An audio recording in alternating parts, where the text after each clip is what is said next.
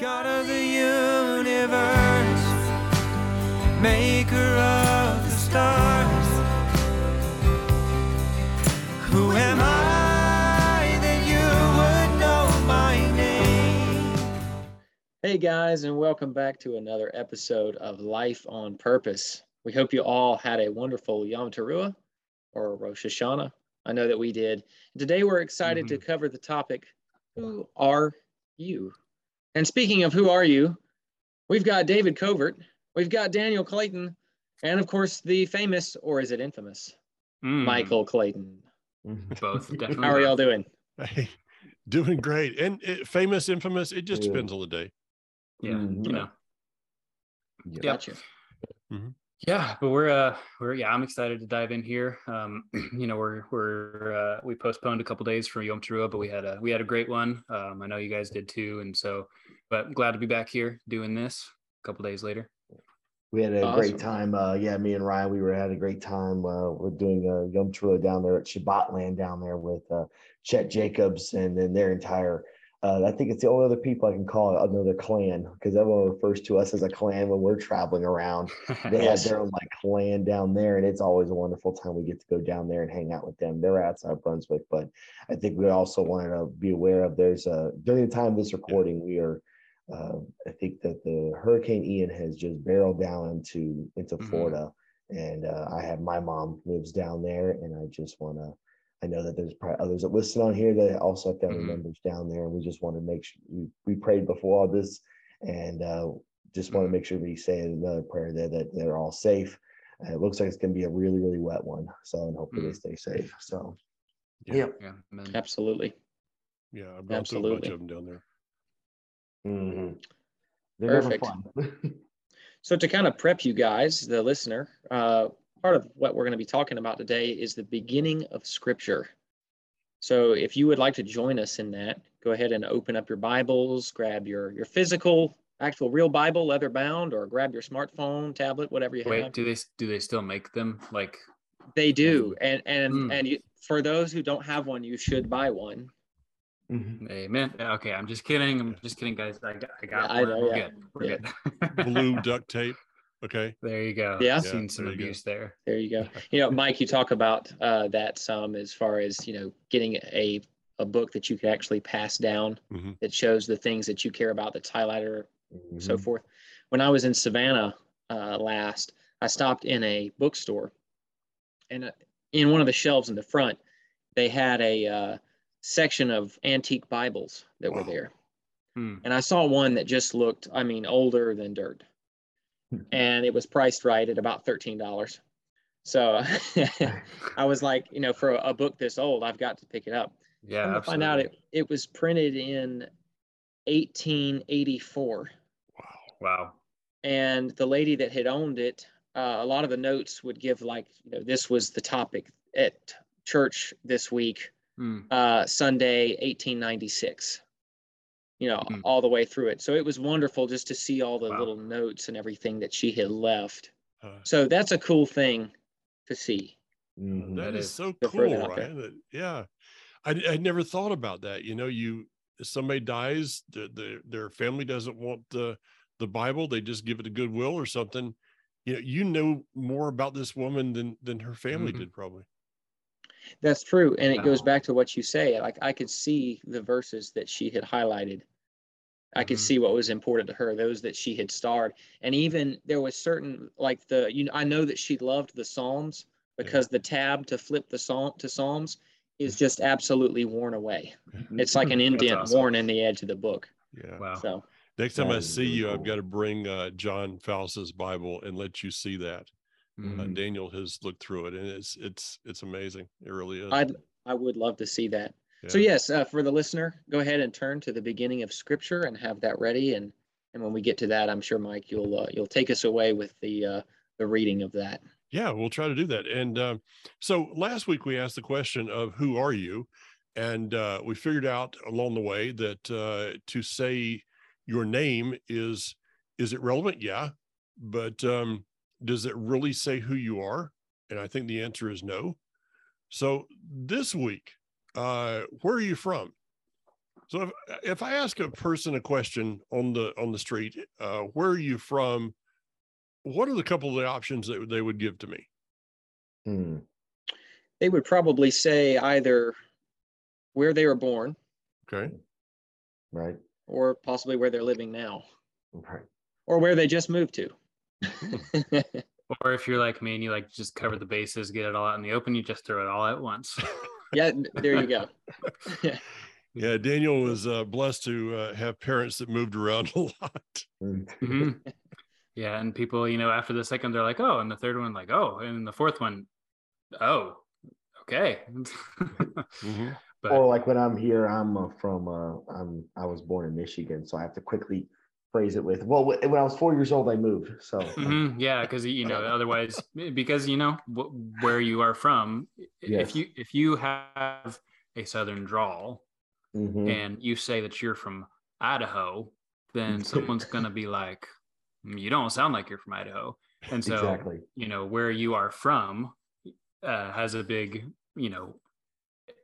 Right. it jumps. People make assumptions. People, kind of assign, various things to you. So it's a question like you're saying, Dave. Like you almost have to, depending on how important you see certain things. Like if you're from the North but you like the South better, you're gonna rush that in real quick. Yeah, rush Right. it. Just like I was born in Michigan, but don't tell me yet. I'm from the South. I've been like in the South for all my life. So yeah. So would you say then, Daniel, that where you're from may come back to part of your identity? Ooh. Oh yeah, absolutely. I mean, I'm excited to see how much we're going to tie these questions in together because, I think we touched last week briefly on, how the first one was first for a reason. And if that one was taken out, then, the rest of them are almost irrelevant. And so it's going to be cool to kind of stair step them through each other because absolutely where you are from, your perception, there we go, your perception of where you are from has a big part to play in your identity. And does you telling somebody where you're from, does that kind of bring forth your identity in their head before they know you? Yep. You're kind of pigeonholing yourself into their box of who they think you are. Yeah. Mm-hmm. Let me give you an example. When somebody here in North Carolina or wherever I've lived, and that's been all over, including Alaska, when somebody asks me where I'm from, I say North Florida. Because if you say you're from Florida, you could be from any, Florida's a crazy state, especially now. But when I say I'm from North Florida, that kind of puts me in redneck territory. Right. So a little different. So Ryan, what you just said is just intriguing to me. So if we don't understand where we're actually from, then it ties us back to question number one, and then can color questions number 3, 4, and 5, right? Absolutely. It absolutely can. Okay. Well, with that, why don't we go to I'm sure everybody by now that's going to has grabbed their scripture, and as we're going to start reading the beginning of scripture. You guys ready? Yep. Do it. Ready? Okay. All right. I got it right here, and I'm going to do it. And it says, "Then I saw a new heaven and a new earth. For the old heaven and the old earth had passed away, and the sea was no longer there." No, wait. That's not Genesis 1. I didn't say it. Turn to Genesis 1, did I?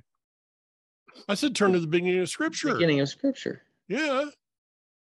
So I mean, okay. So were we supposed to go to contents then, like or introduction? I mean, I think there's some stuff in there. Yeah, I was on index, but I mean, no. Oh, you were on index. Okay, so you were on the blank page up front. I guess so. Yeah. Well, let me just keep reading and let's see if we can straighten out this confusion that you guys have now created. "And I saw the holy city, New Jerusalem, coming down out of heaven from God, prepared like a bride, beautifully dressed for her husband. I heard a loud voice from the throne say, 'See, God's Shekinah, his glory is with mankind. He will live with them, and they will be his people, and he himself, God with them, will be their God.'" Guys, that's the beginning. That's the beginning.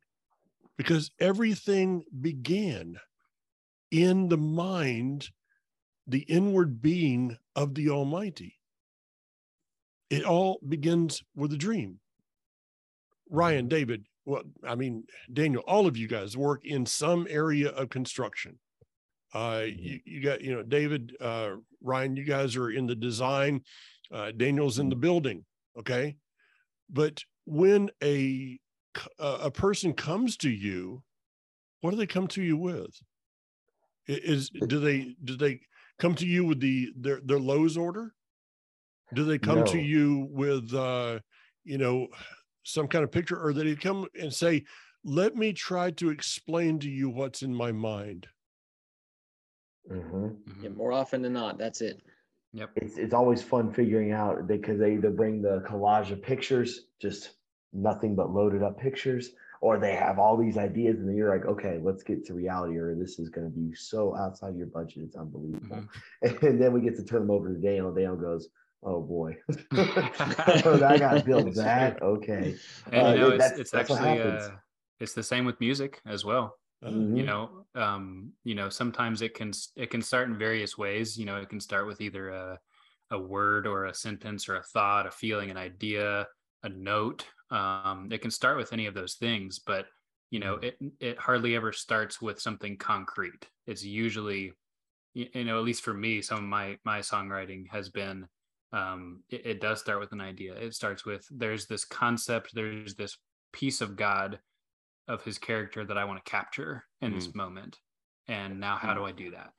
Daniel, would you also then say then too, sometimes you have to, like, throwing darts at a board and go, you know what? Let me try this. Let me see if that works. Oh, absolutely. The same thing we'll see in like in our field, and I think that you'll also realize that in a lot of things it works, where you'll just start throwing out ideas and going, can that work? Or what if we could combine this into one? Or can we do that? Or actually just get away with that idea entirely, wait for a later time to work on it. No, you see the same thing. Let me take you back to what Daniel said. It hardly ever starts in concrete. So what is concrete? Here, let me give you a verse of concrete. In the beginning, God created the heavens and the earth. That's the foundation. That's the concrete of the foundation that all of Scripture is built on, all the way to the book of Revelation, or even into maps, But it all began in the mind of God. So if we look at it from that aspect, when somebody says, where are you from? You say, I am a dream that was in his dream. And I'm the concrete reality of what was in his dream. And that's a good point, because, how many theologians have asked the question, like, what was things and stuff before Genesis 1:1? Before things and stuff. Yeah. What was God doing? Where, what was the context, or what was the precursor to that? And so, there had to be something before that, because, and it was the idea.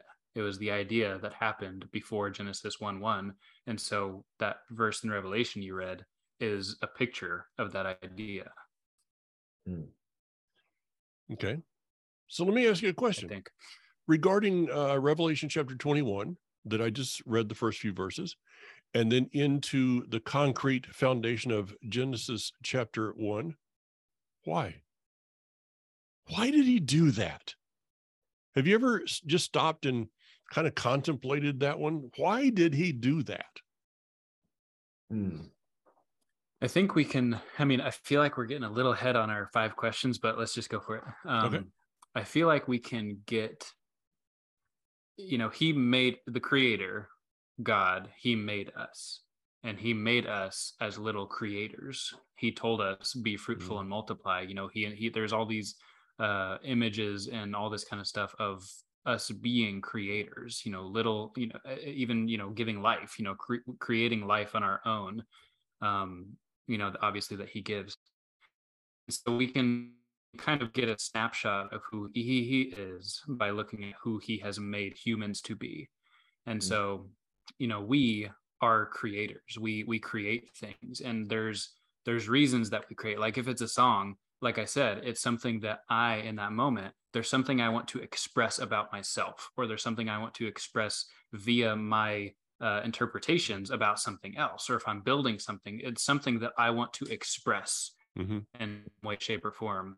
And so the creator, if we can kind of look at that piece of ourselves and apply it to him, because he is the creator, there was a piece of himself he needed to express, and so obviously that's a loaded question because there's like a billion answers, but the first one that pops into my head is that as a creator, he wanted a place to express aspects and pieces of himself to his creation. I think I want to jump on what Daniel's saying there too. And maybe I need to start to derail off the house analogy, but that's what I think what we eat and what we do all the time. So I really love this example of the foundation being Genesis 1:1, but the reason for the foundation is all the way to our Western mindset at the end of the Bible before maps, right? That is the reason, the dream of it, seeing it. So if you look at it from that, I said this to people, that 3,000-foot view level, look way out, you go, oh, he's just explaining why all this happens. So when you do build a house, the foundation is the thing you're never going to ever see. But if something's really wrong with it, something we'll find out later on down the road. But since we know that the foundation's already concrete, it's solid, there's no moving it. Now we get to peel back the layers of how this thing's built. Now we get to peel back and see what's actually going on, what made this structure actually stand throughout the test of time and time again, constantly weathering any storm, anything that came against it, it stood up with it. So the foundation of, in the beginning, this is just what happened. It doesn't matter what happened before. It doesn't matter. This is why it's here, and it's going to stay here. And it's for this dream that if you read through, you'll see why. This is the dream. This is what we're going for. This is what we're shooting towards, that this house is going to move forward in this direction. So I think that maybe there's a reason there, maybe. Yeah. I like kind of how you put it, Daniel. Why are we here? And I recall hearing someone say, and I'm probably paraphrasing, and I'm probably going to butcher it, but it was along the lines of, art ceases to be art when there's no one to share it with. Okay. That's cool. And here the Father has created this universe in all its beauty and all its glory. What if there's nobody to share that with? And I was actually going to go back and just say a very simple answer to this question that would go hand in hand with that is, why did he build this house for people to live in? Yeah. Okay, so here, let me throw you a question. Now, this may be a softball. We'll see how it goes. But would you guys say that the Creator, God, Elohim, Hashem, however, he has all these names? Okay, actually, he doesn't have any names. Let me back up on that. He doesn't have a name. He has titles of aspects of himself that he wants to reveal to us. So everything that we call him, whether it be Creator or Almighty or any of these, any of these titles, these are all just aspects of who he is. So would you all agree that he is self-sufficient? Absolutely. Does he really need anything? Oh, I see you're going for here. Have you ever thought that God had at any time a need? You ready for the next one? Yeah, go ahead. You think so? How about this? The reasons for Revelation chapter 21 and the words which say that, and he will live with them or dwell with them, they will be his people, and he himself, God with them, will be their God, is that the Creator of the universe was lonely. There was a void in him that angels could not fulfill. There was a void within him that powers and principalities could not fulfill. Mm-hmm. And the reason is that they were not created in his image. He created Adam, and it says that Adam was created in his image. Daniel, directly to you, you've got number 4 child coming along. I remember you and Kate's getting your first dog, right? Mm-hmm. Crazy Yep. dog. Oh man. Yeah. Tell you what. You guys loved that dog, didn't you? Oh yeah. Yeah. I mean, you would tell us about what he's doing and all these kinds of, with Jasmine. You'd tell us about all these things. But then you had a child come along. Was there a difference between the puppy love and the baby love? Oh, I mean, I guess it's a day for loaded questions. So of course there's a difference. There's there are different levels of love, there's different levels of affection, and there's different levels of fulfillment and satisfaction and all these things. And as a human, of course, a dog could never, as amazing as I think they are, I love dogs, as amazing as they are, they could never do what a human could do. And I want to pitch a tweak over to you, because I've known you for a long time. We've had this conversation a few times, and I've thought about it a lot. And I wonder if this tweak could even make it a little more wow. Okay. Where it's not even that he has a need as we think of a need, but such a strong desire that he had to create us because he desired us so much. Because and part of this is not something we can answer as humans, but I don't, he obviously, he's God, we covered that. He doesn't need anything like we think of needs. I think maybe that's the tweak.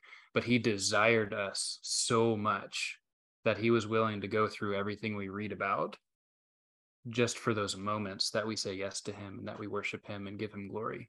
So his desire for love that came from someone that was created in his image was so great that he brought forth Ryan Cribbs. Is that what you're saying? Oh, Lord. Yeah. Ryan, you want to run with that? Oh, man. Or just sit there and blubber a while? Loaded question number 3. Yeah. I don't know if I necessarily want to run with that, but I will say, that it's interesting that, and you brought this point up, I think it was at Revive, Mike, when it comes to the question of where are you from? Mm-hmm. And here we see in our culture now this huge popularity, not that there's anything wrong with it. I'm not saying there's anything wrong with it, but there's this huge popularity of the, 23andMe, DNA, sending it off to the experts. Where am I from? What is my heritage? Who were my ancestors? You know what I mean? And then people find great identity in saying, well, I'm, so many % Scottish, or, I'm, have so much Jewish blood, or, this kind of thing. And it's really interesting, because is it really about that?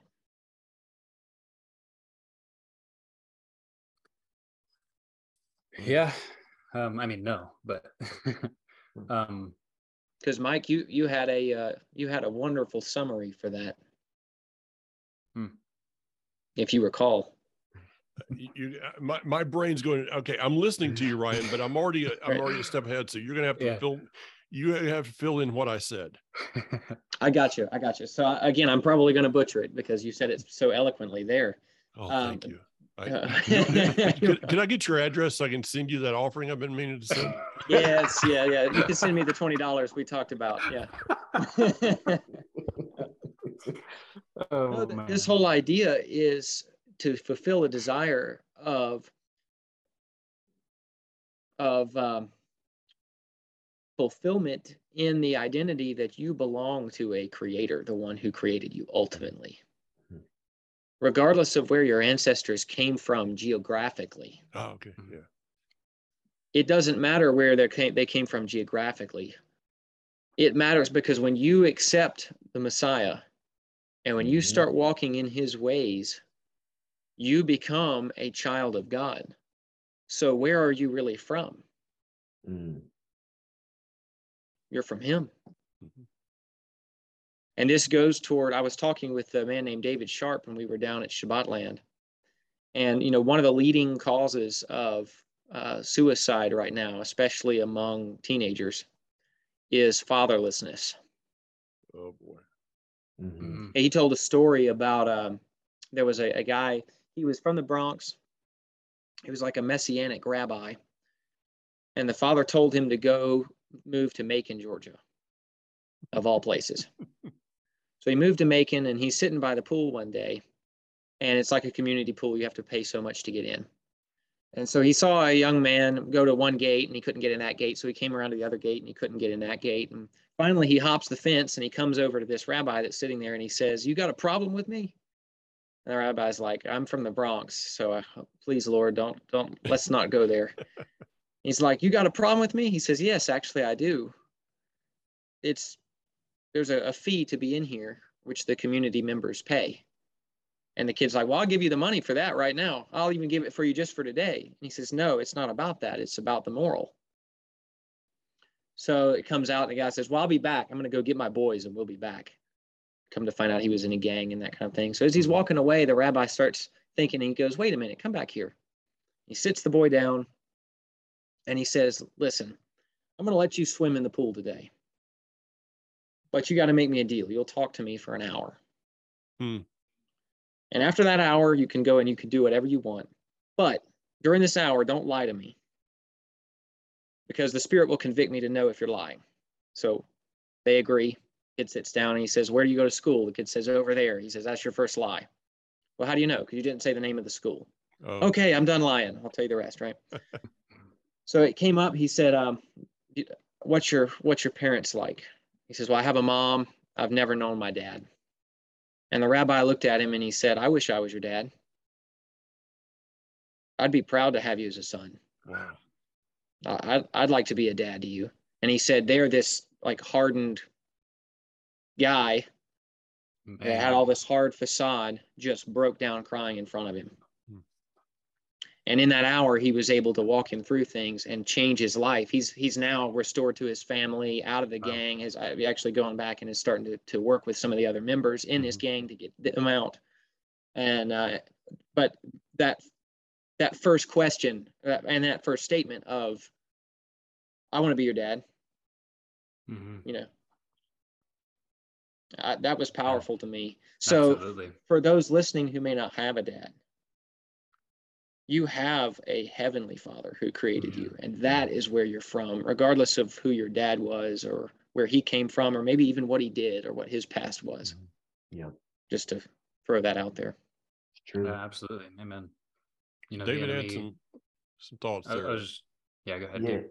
Yeah, I definitely like that kind of stuff really reconciles me. I'll like even talk to some very close friends of mine that will talk about some things like that, and especially when they have a father issue. And I know that actually I was able, you know what? Just the Spirit just convicted me. I was just talking to my mom about Snyder, Texas. Do you remember going way out there to Texas there, Mike? Yeah.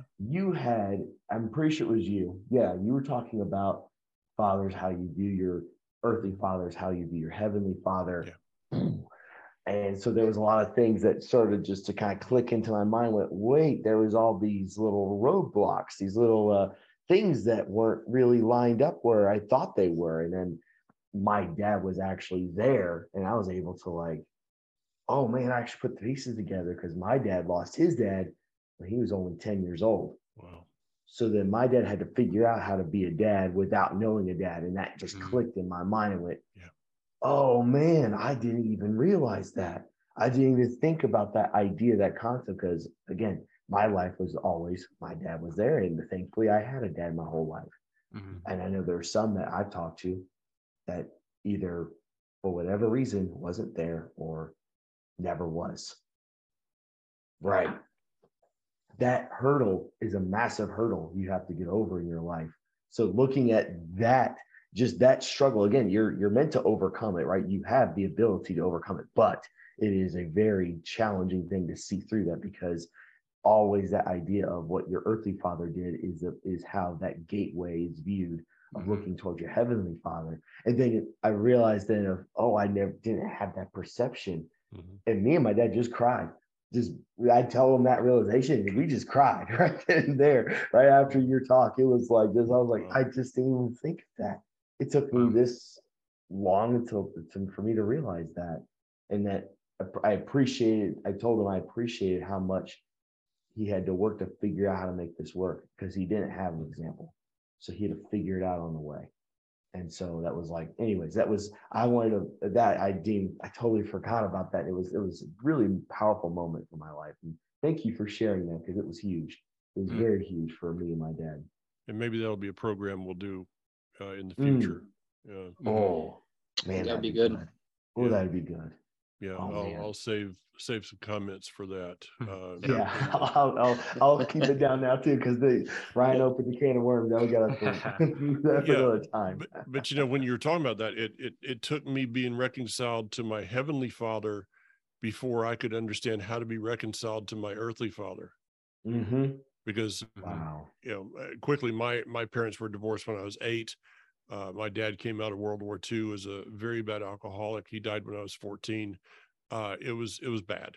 And, I felt sorry for our 3 children, Daniel's siblings and Daniel, because, they were the training ground, because I had no idea what I was doing, so it's amazing they turned out. Hey, yeah, Daniel, you turned out pretty all right. Appreciate that. I like to think so myself. It's interesting because sometimes we go on these little tangents, and not tangents, but these little kind of side trails, and the listeners maybe are like, well, where are they? Where are they going? But it's interesting because it always comes back around, and we started with who am I, and let's just say that you came to the right conclusion there, and you come to Messiah, and you realize that in him you are whole. You are loved, you are unique and special, you have a purpose, all these things. You realize who you are. Now, the next step is, where am I from? And that is where the enemy is going to remind you of this kind of stuff. You're from a broken family. You're from somewhere that doesn't have a father. You're from, this bad part of town that nothing, does anything ever good come out of Bethlehem? This kind of stuff. He's going to try to remind you where you either physically came from, or in your life, or even beyond that. Because something that I think is insanely crazy is that there are people who believe they are a child of God and still believe that God used evolution to bring us to where we are today. And so question number 2, where am I from, can skew and reset you back to skewing and a misunderstanding of who you are again. And so, who am I? Got that one down. Where am I from? You're from his heart. You're from his breath. You're from his mind. You are from his desires. You're not, and the breath, I think, is important, because it's not, he didn't just spark the Big Bang as it's taught, and millions of years of evolution. No, he created this Gumby thing, like you said last week, Dad, and then he breathed into it, and that is where we are from. Where you are from on earth doesn't matter. It does not matter. And Paul goes to great lengths to say many times through different books, in Messiah there is no Jew or Gentile. What's he saying? Like, when you're in Messiah, it doesn't matter who you are. Like, you're in him, follow his commandments, be like him. And it doesn't matter where you're from either. There's no DNA check right there. You don't need to check this box, this box, and this box to be included in that. It says in Messiah, there is no Jew or Gentile. They're one. We are one in him. Yeah, he That's doesn't have good. second-class citizens. We don't have to Doesn't. fly cattle Right. class to the kingdom. We all get a Mhm. first-class seat, which is wonderful. Ryan, you kind of you ran over one a minute ago that triggered something. You guys have been around me, like especially Daniel, of course, but Ryan and David have been around me long enough to know that I don't really think like most people do. And I come up with very random thoughts at times. So the other day, as we entered into the Hebrew calendar on Yom Teruah, this is known as the celebrate. Well, Rosh Hashanah is known as the celebration of the creation of the world. Yes. Is that right or wrong? I tend to believe it is. Mhm. Okay, so this past Monday we celebrated the birthday of the Earth. Okay, and it's I don't think the calendar is actually correct. I think it's off a little bit, but with that, the Father uses our off, right? He uses our craziness and what man sees as order may be chaos to God, and what seems like chaos to us may be order to him. Mhm. So he's orchestrating things. Yes. And so this thing of a person's identity, I want everybody to consider this for a moment. You did not tune into this episode of Life on Purpose by accident. Mhm. But every single person out there that is watching, listening, you were directed here today at this moment to hear a message Mhm. directly to you that began in Revelation chapter 21. Yep. And part of that is about your Right. identity. Now, here's the crazy thing. We are in, or crazy to me, we are in the Hebrew month or the Hebrew year of 5783, 5783. Mhm. Okay. That just began. This is our first broadcast of the year 5783. Would any of you three rocket scientists like to give me the total of 5783, the individual numbers? 10, 15, 23. Ryan, what do you say about 23? Oh, wow. 23andMe. Yeah. Go, Ryan. That's wild. So You can't make this up. You cannot make this up. So here's my thought. What about if people taking our program from last week and our program this week and decided that this coming Hebrew year is going to be the year that they become acquainted with who they are and their identity? Quit looking to the ancestry.coms and start looking to the scripture.com or .org or what would that be? .god? One of those. God. Yeah. One of those. Am I nuts here, guys? Universal. No. Yes. I think No, it's a you're pretty good term. You might want to use that for tomorrow there, Mike, for your because I don't know whose idea was it to let you on social media, because you always coin these little phrases, and I like them. I think they're pretty cool. So I like that you use social media for that purpose. It's pretty cool.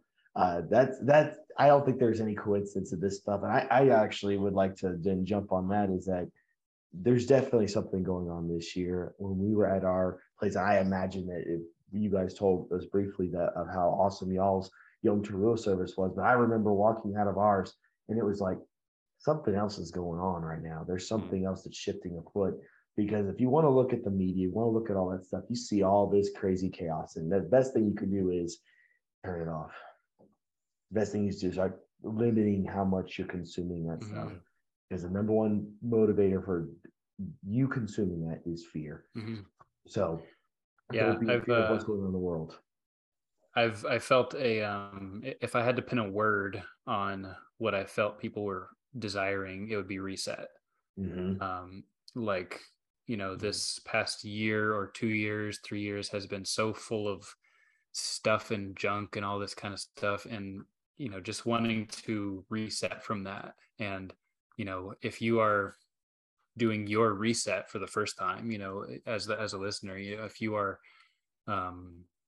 just coming into what we're saying, and this is the first time you've heard this kind of stuff, or maybe you've heard it all your life, but it's just now starting to click, then, like Dad is saying, let this be that year for you where, we've touched on it on the program before, we all have these feelings of there's something more to this life. It's riddled throughout life, throughout cultures and religions, everything.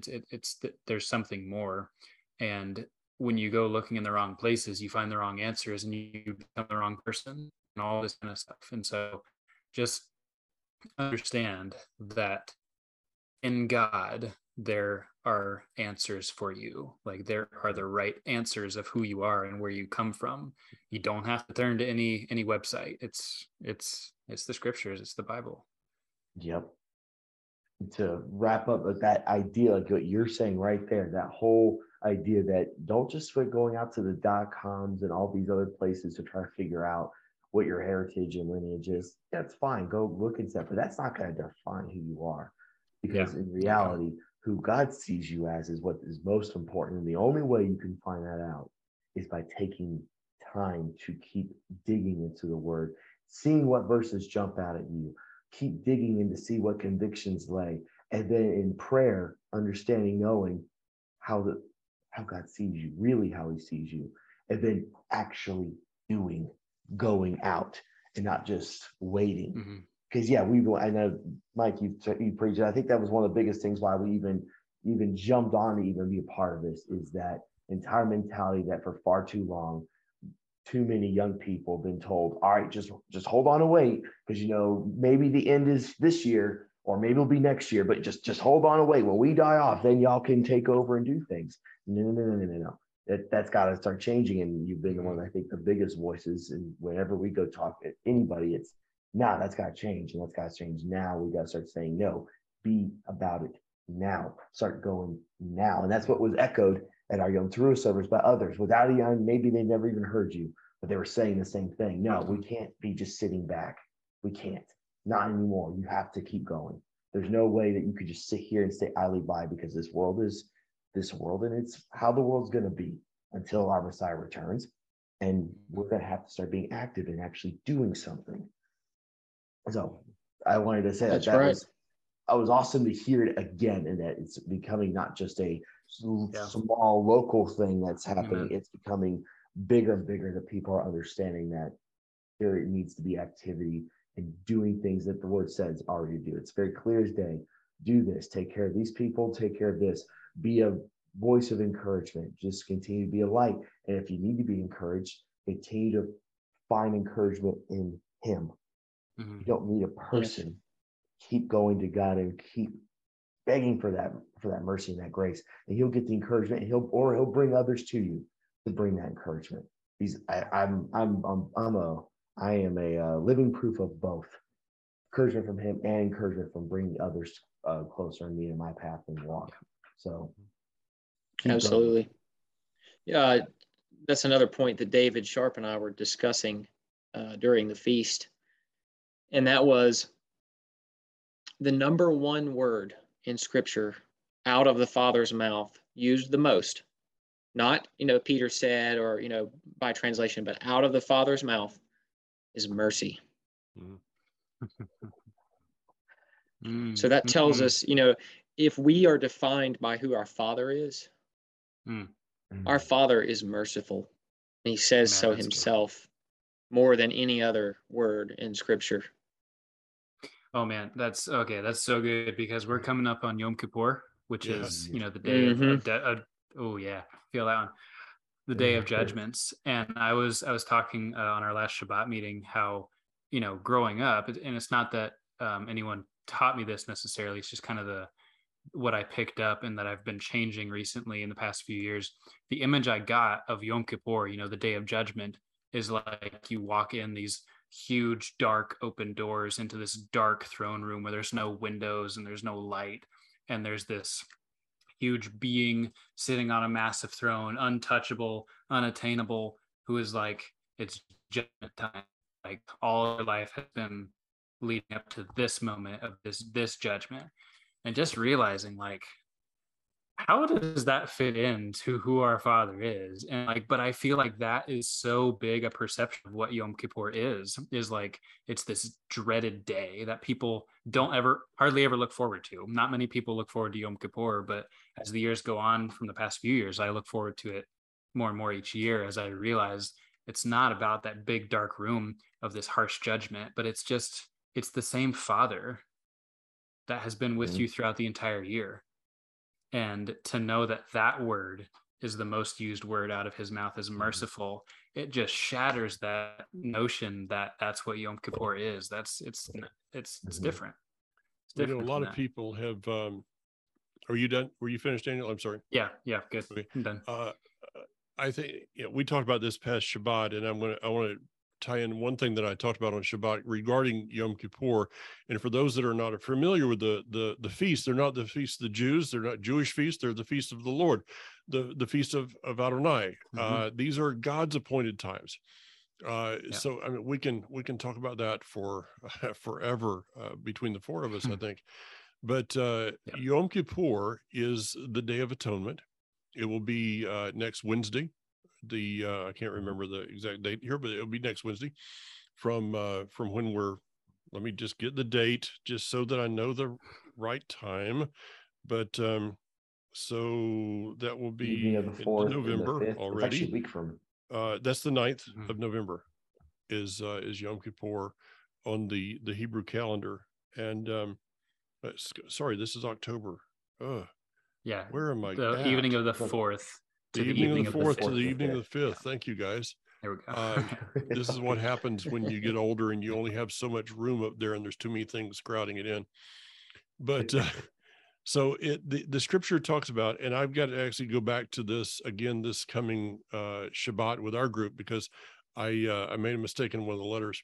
But the main concept is that many people have gone into Yom Kippur with an attitude of shame. Of woe is me. Oh, I'm terrible. I'm just a sinner. I mean, all this stuff. I don't think Yom Kippur should be a time of shame. Yom Kippur is not about focusing on how bad I am, but how good he is. Right, Ryan? Yeah. I mean, that's mercy, right? That's absolutely right. Yeah, I mean, that's focusing on that. So the word deny, we are to deny ourselves. The word is anah. And for those that have never looked at Hebrew is a pictogram language, and we can actually see a picture out of the word. And the word anah is an ayin, a nun, and a hey. The ayin, the letter there is representative of the eye, or what we see, or what we perceive. So it's a perception of something. The nun is the letter which is life. If you walk up to a stream and a fish darts out, or a seed springing forth out of the ground, that's the picture that is the nun. And then the last letter is the letter hey, which is a letter that we say without moving our lips or our tongue. It's hey, and it's his breath. His authority, that which he breathed and the world came into existence. So we go to Revelation chapter 21. He had a dream and he breathed that dream into existence. So when we deny ourselves, it's about taking the day to perceive the life that came from his breath, which is his love and mercy to create us and give us mercy. That's beautiful. That's absolutely. I would want to chime in there. Just Yom Kippur has been I've already told people this is weird. I know Ryan knows this. I absolutely enjoy Yom Kippur, and it's not about just the fasting. It's the things that are surrounding this day. I already know when 10 days of awe are leading to the end of it, when we're going right up to Yom Kippur, there's this spiritual heaviness that's on the entire day. And it's like, man, I just need to get done with work. I got to get myself prepared for this day, because I've imagined the exact same thing, or maybe even a vision was given, the exact same kind of vision as this day during prayer. I imagine walking into this incredible throne room, and it's something that nothing on this earth has ever had or seen. It's something that's grand and amazing and beautiful, but surrounded in so much mercy. So that even when fasting, it's just like there's something so much greater that's going on this single day ever. There's something big happening. There's something amazing. And then it's that sealing in the book of life that you're counting down the minutes towards the end, and you're like, oh, I can't wait to break the fast. I can't wait. And it's just like knowing that mercy has prevailed. You're sealed in the book of life and the gates have closed. Yeah. There's something just absolutely spectacular in beauty all rounded up in that. And it's fearsome, but yet so full of mercy. Like it's almost like it's full of conundrums, but it's not. It's the most perfect thing of who our God is. Like you said, you imagine God as this merciful being, but then on this day, it's like, wow, he's just so terrifying. That's the whole day is about. It's the whole day is this terrifying, like that verse always rings in my ears every Yom Kippur, that is a terrifying thing to fall into the hands of a living God. That is, like, to me, might even be the essence of that day. Yeah. And I think it was penned by David when he said that. Like, that is, it's got some weight. It's a good verse. It's an incredible day. So I could go on like, right. Yeah, we said it as a day of fasting because, consider this, the day that you stand before him as the king. The Lion of the tribe of Judah has become the king over all the earth. The last thing on your mind that day is going to be your favorite combo meal, right? Absolutely. Yes. Yeah. Yeah. It's like whatever. So, hey, Ryan, final thoughts, then Daniel, then I'll close this out.